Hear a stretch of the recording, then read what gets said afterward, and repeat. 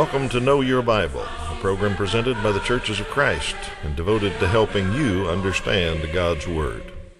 The Bible is a book inspired by God, and it contains answers to your questions. The Bible reveals Jesus and explains His sacrifice. It contains God's plan for the family and timeless principles of parenting. Also has the truth about life and death. The Bible contains great financial advice and also answers questions of morality. Join us as we look for answers to your questions and help you know your Bible. Good morning. Welcome back to Know Your Bible. We're glad you're with us today. We're glad you're interested in learning something about your Bible. Maybe you're a first-time viewer and don't know if you're interested in this or not. Let me explain quickly what we do here. We just answer your questions. We believe that people ought to know their Bible, and we want to encourage people to study the Bible. And a lot of religious TV programs just tell you what they think you ought to know about the Bible, but we take a little different approach. We believe if we ask you, you'll tell us what you'd like to know. So that's what we do each week, is open the phone lines, open the website. There's a phone number and a website on the screen. You can use those anytime, and just tell us what you're interested in. If you don't understand a verse, if you don't understand a certain doctrine, or if you wonder, I've heard that, is that really in the Bible? Any of those kind of things, just let us know, and we'll try to find an answer for you. A lot of folks have things going on in their lives with their family or finances or jobs or whatever, and I wonder what would God say about that? I wonder what kind of advice the Bible might give me. We'll try to find that kind of answer also. So that's what we do. Phone number, website, open anytime. Let us know what you'd like us to talk about, and you direct the program. Let me introduce my partner here, Toby Leverings, back to help us answer questions. Good morning, Toby. Hi, Steve. Glad you're here and ready to go and studied up, and got some good ones coming up today, but we always give one to the viewing audience. Today, let's see this one named Joshua's father. Who was Joshua's father in the Old Testament? And by the way, that's the answer to a trivia question, also. Kind of a riddle also, so we'll give you the answer to that at the end of the program. Looks like I drew the first one today, so let's try this one on. What does God-fearing mean? The term God-fearing is used in the New Testament a few times to refer to certain people. It says he was a God-fearing man.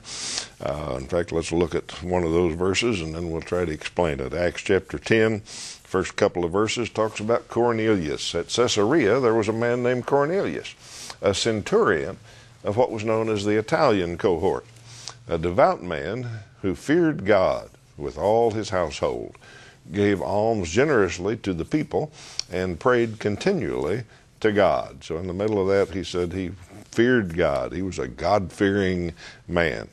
All right, the way the Bible uses that is for people that were not Jews. They weren't born into the nation of Israel, but they recognized that the God of the Israelites, Jehovah, was the one true God. They knew enough about him to fear him, or respect him is maybe another way to say it. They understood that Jehovah was God. He was worthy of worship. He was different than Baal and Asherah and all the pagan gods. So they feared Jehovah. They respected him. And some of them, like Cornelius, gave alms to people. He did good charity work. He prayed to Jehovah God, but he wasn't a member of the nation of Israel. So when they wanted to become a proselyte to the Jewish religion, there was a process they had to go through, and all of that in the Old Testament. Now, Cornelius lived under New Testament days, so he became a Christian. He was taught the gospel and was baptized and became a follower of Christ and Jehovah God. But that's what God-fearing means, is somebody that recognizes that Jehovah God is the Creator. Lots of folks in our society today could be called that. They don't know a whole lot about Him. They may not be tied to a certain religion, but they fear God. They respect Him, and maybe they do good things. They contribute to charity and help people and try to live a good life and all that. But they're God-fearing people, but they're not tied to a religion. They haven't committed their life, perhaps, to Jesus Christ, but we'd call them good folks or God-fearing folks. So that's the way the term's used in the Bible. God-fearer respects the one true God. Okay. I have a question about addiction. The viewer asks, can God's grace forgive me for taking painkillers for 6 years if I am not able to stop before I die?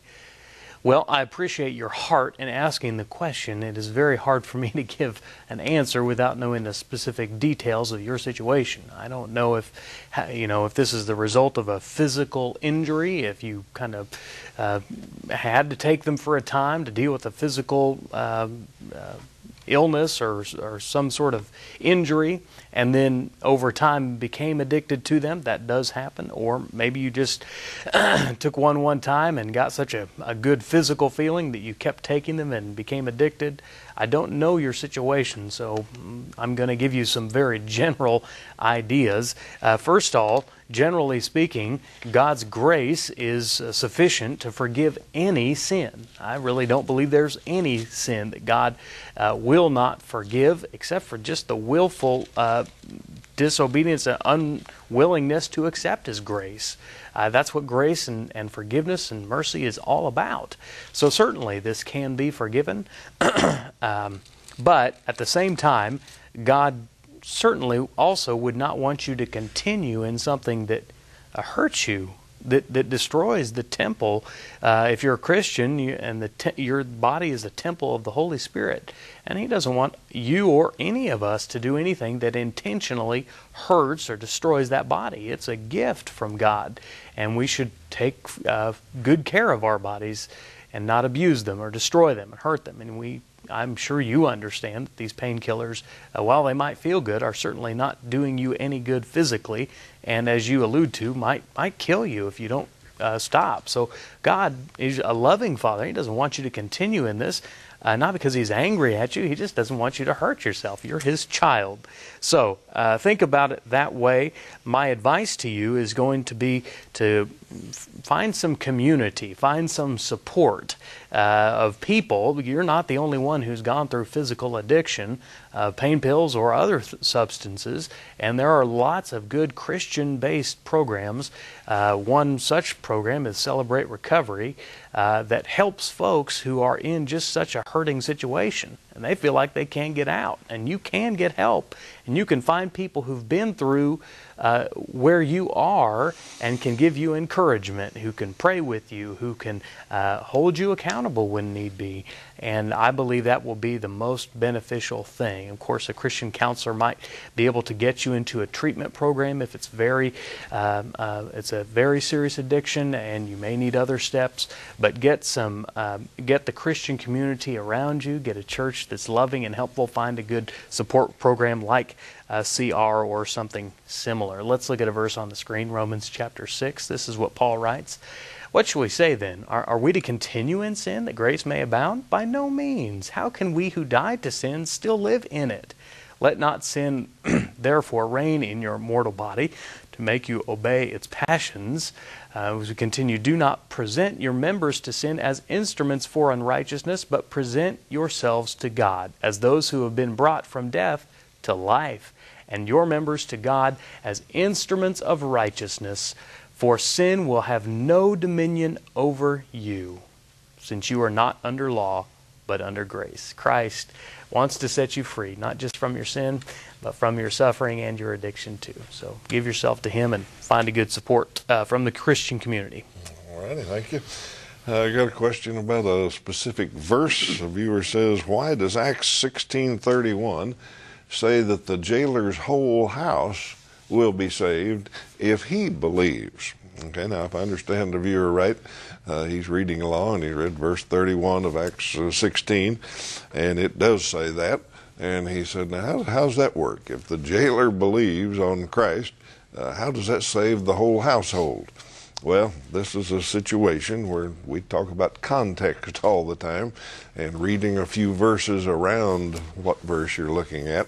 And this is a case where our viewer quit reading one verse too soon. If he had just read one more verse, he had had his own answer. So let me show you the next verse along with the first one.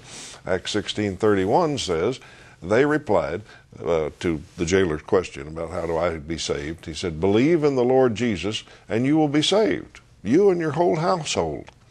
And then verse 32 says, then they spoke the word of the Lord to him and to all the others in his house. All right, so the jailer and the apostles were in the jail. They just collapsed around them. And the jailer says, what do I do to be saved? And they said, well, you got to believe in Jesus, and it'll work for you and your whole household. Then they went to his house, the next verse tells us. He cleaned their wounds up and medicated them and all that. And then they taught him the word of the Lord, he and his whole house, and he and his family members responded by being baptized. They obeyed the gospel. They did what they told them to do. So that's the whole story. Just read another verse there. And no, one person accepting Christ, believing in Jesus, however you want to say it, doesn't count for the whole household. But they taught the whole household. Everybody, all the other family members heard about Jesus and were taught the gospel, and they responded by being baptized. So keep reading, always read another verse or two, or go back a little ways. You can solve a lot of those kind of questions when you see a verse that just doesn't sound quite right. Read around it a little bit, and you'll probably answer your own question a lot of the time. All right, speaking of ways to study the Bible, we try to give you little tips like that on the program, but the best thing for you to do is sit down with your own Bible and study through it, and you'll learn some of those kind of things. We've got some free materials that we think is a big help to people getting to know their Bible, and we're happy to send those to you absolutely free of charge, no cost to you whatever. All it takes is a little investment of your time, and you can learn a whole lot about the Bible. We've got one set on the screen right now. There are 8 lessons in that lesson series. And it's a good introduction to the Bible. Starts with very basic lessons about the Old Testament and the New Testament, then goes on to some other topics, and when you're done, you'll understand a lot more about your Bible. You'll probably have learned to read a little context, read a whole section, and see what it means. So, great way to study the Bible, great way to get familiar with your Bible, and usually it helps you form a regular habit of Bible study. Once you get used to reading it and sitting down, spending a few moments or every day or week or however you choose to study, you'll find it's a help in your life and you'll continue forever. So we advocate that, and like we say, provide it absolutely free of charge. We think you'll like it, and we know you'll learn a little bit more about your Bible if you study it. So give us a call or log on to the website. We'll get it started for you. All right, Toby, what's your viewer interested in? They want to know about liturgical dance. What does the Bible say about liturgical dance? And my answer is not much. It doesn't actually ever use the phrase liturgical dance, and I know what they mean by this. Liturgical dance, if you don't know, is dance that is incorporated into the liturgies or worship services. It is an expression of prayer or worship through body movement. And basically what they get this is some rare occasions in the Old Testament where Miriam, as an example, when they crossed the Red Sea, she danced before the Lord. David, a little more well-known, danced before the Lord as they brought the ark in and so forth.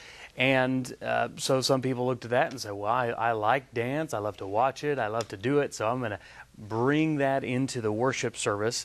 And it's just not mentioned as a part of anything that early Christians did under the New Testament worship style. Jesus said that a time is coming, this is John 4:24, that a time is coming when his worshipers would worship him in spirit and in truth.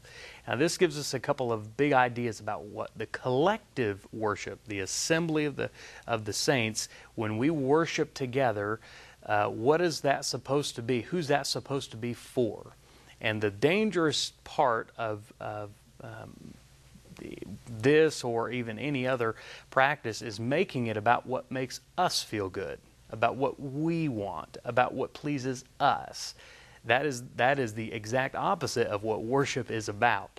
Worship is directed to God, and it's done to please Him, not ourselves, not what we want, not what we're skilled at.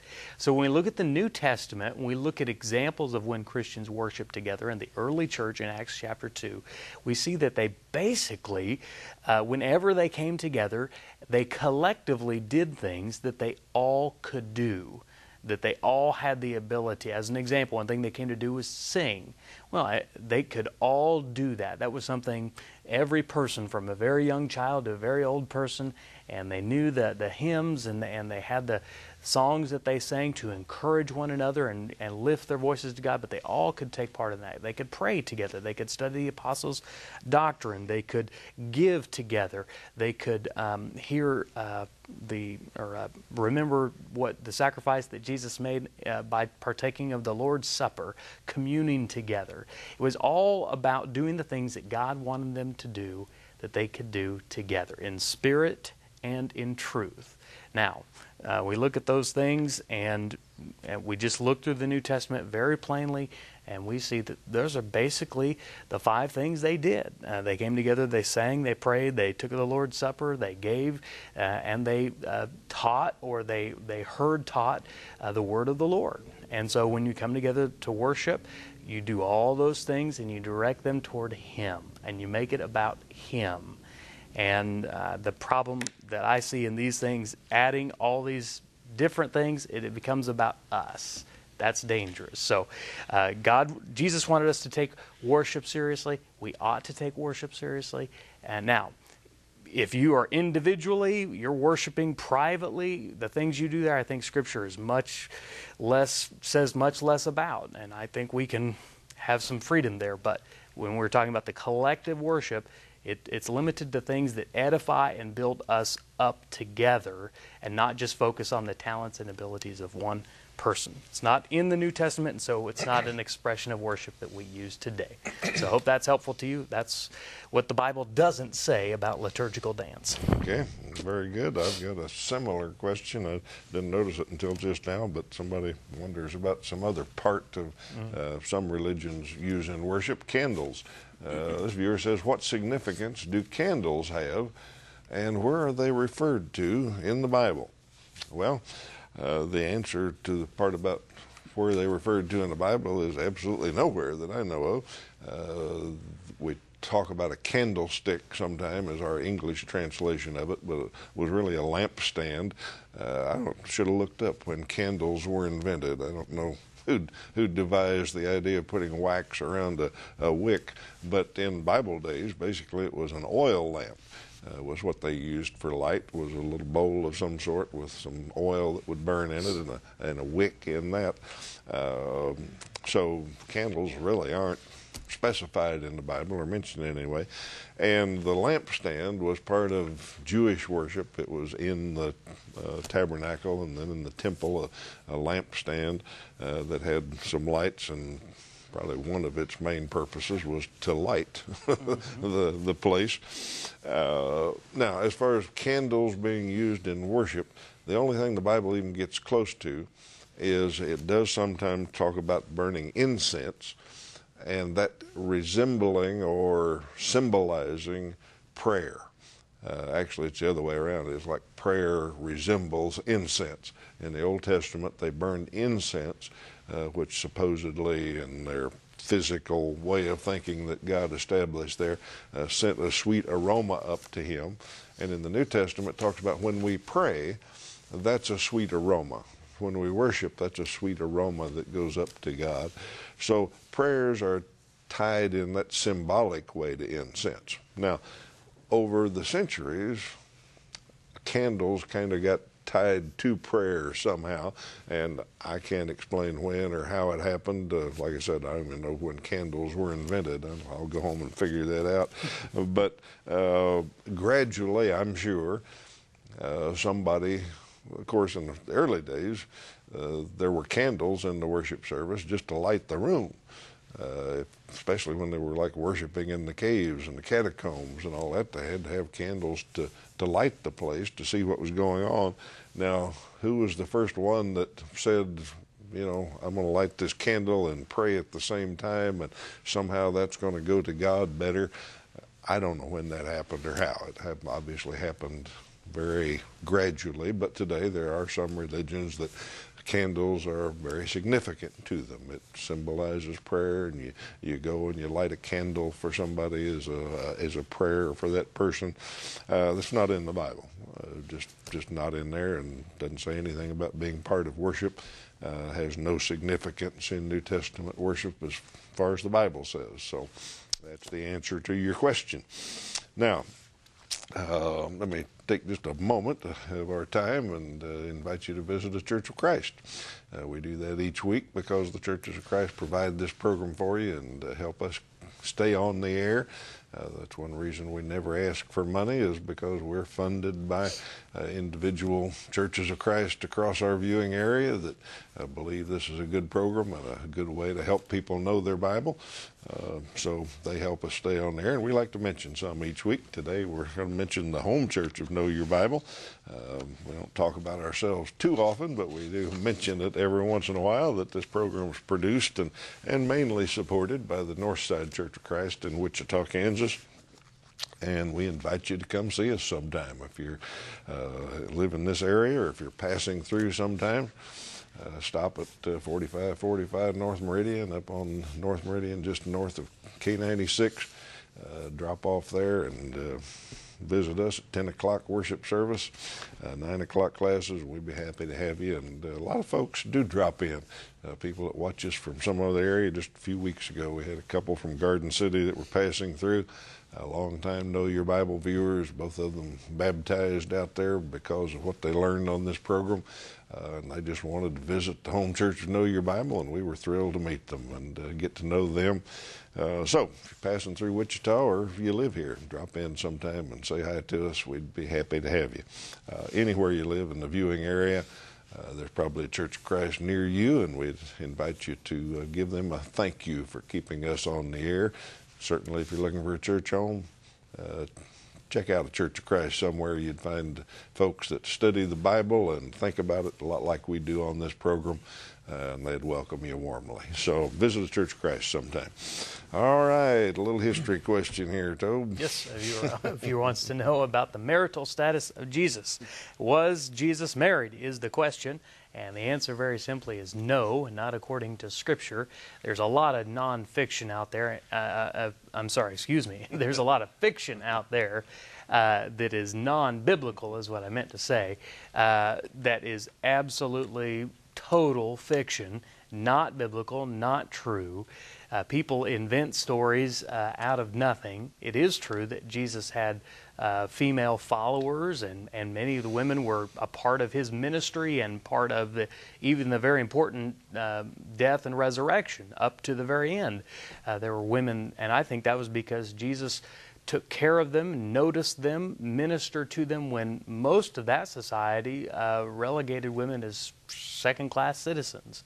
But no, Jesus was single his entire life, all of his years on earth until he died on the cross. So no, I can't be any more affirming than that. The Bible mentions Jesus' mother and his adoptive father and his half-brothers and sisters and all of that, say brothers and sisters, his family. I just mentioned that to say, if it did, why, I think an important fact would be, if he was married, that it would mention it, and it just doesn't. And we clearly know that Jesus wasn't married. So, in the New Testament, the church is, interestingly enough, referred to as the bride of Christ, and I think that's a beautiful picture. When you become a Christian, you enter into a covenant with Christ, and He is the bridegroom, and you are a part of His bride and the church. So, very important. Let's look at Ephesians chapter 5, verses 25 and following together. Husbands, love your wives, just as Christ loved the church and gave himself up for her to make her holy, cleansing her by the washing with water through the word, and to present her to himself as a radiant church, without stain or wrinkle or any other blemish, but holy and blameless. So Jesus wasn't married, but when you're in the church, you are part of the symbolic bride of Christ. All right, a good answer to that one, and let's just keep that theme going. Another viewer asked this: I heard nobody will be married in heaven. Is that true? Well, Toby's established that Jesus wasn't married, and this viewer says when we get to heaven, nobody's going to be married. Is that true? Well, it sounds like it. Jesus did talk about that.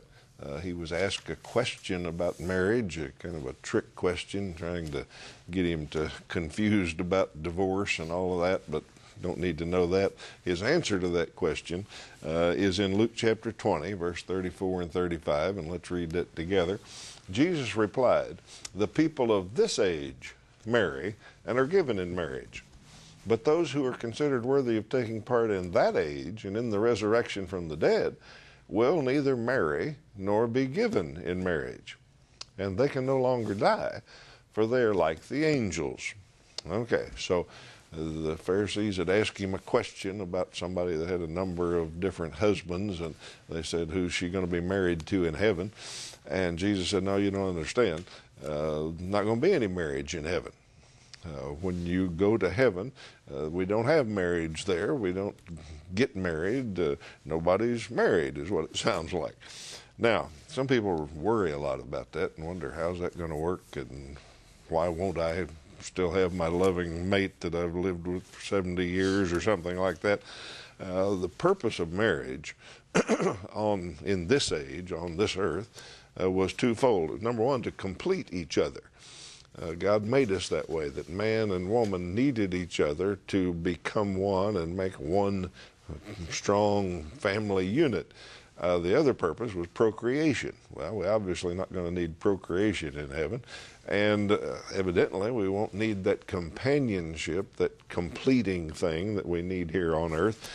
So Jesus said there won't be any marriage in heaven. Now, if you've got a wife of 50 years or so, that may make you distraught in some way. God's going to work that out. You're going to be just fine. You're going to be complete in Him, and you two, I assume, will still be friends and know everything about each other and have a special relationship in some way. But Jesus is just saying marriage isn't that big a deal in heaven. It's not going to be. We're going to be like the angels, and the angels don't marry. So, yeah, viewer's right. No marriage in heaven.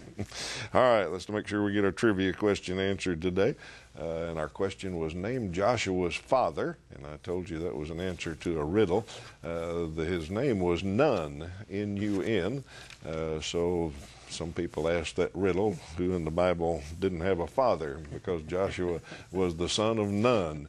But you can read that in that scripture there we gave you, Numbers 13:16, and he didn't have a son. We're glad you've been with us today. We invite you to be back next week.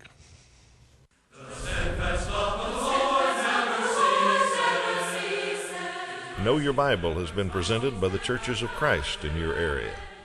Churches of Christ are non-denominational, and each congregation is an independent group of Christians seeking to do God's will. Our goal is simple New Testament Christianity. We follow the Bible as our only guide. Contact us with any questions, and we encourage you to visit a Church of Christ near you.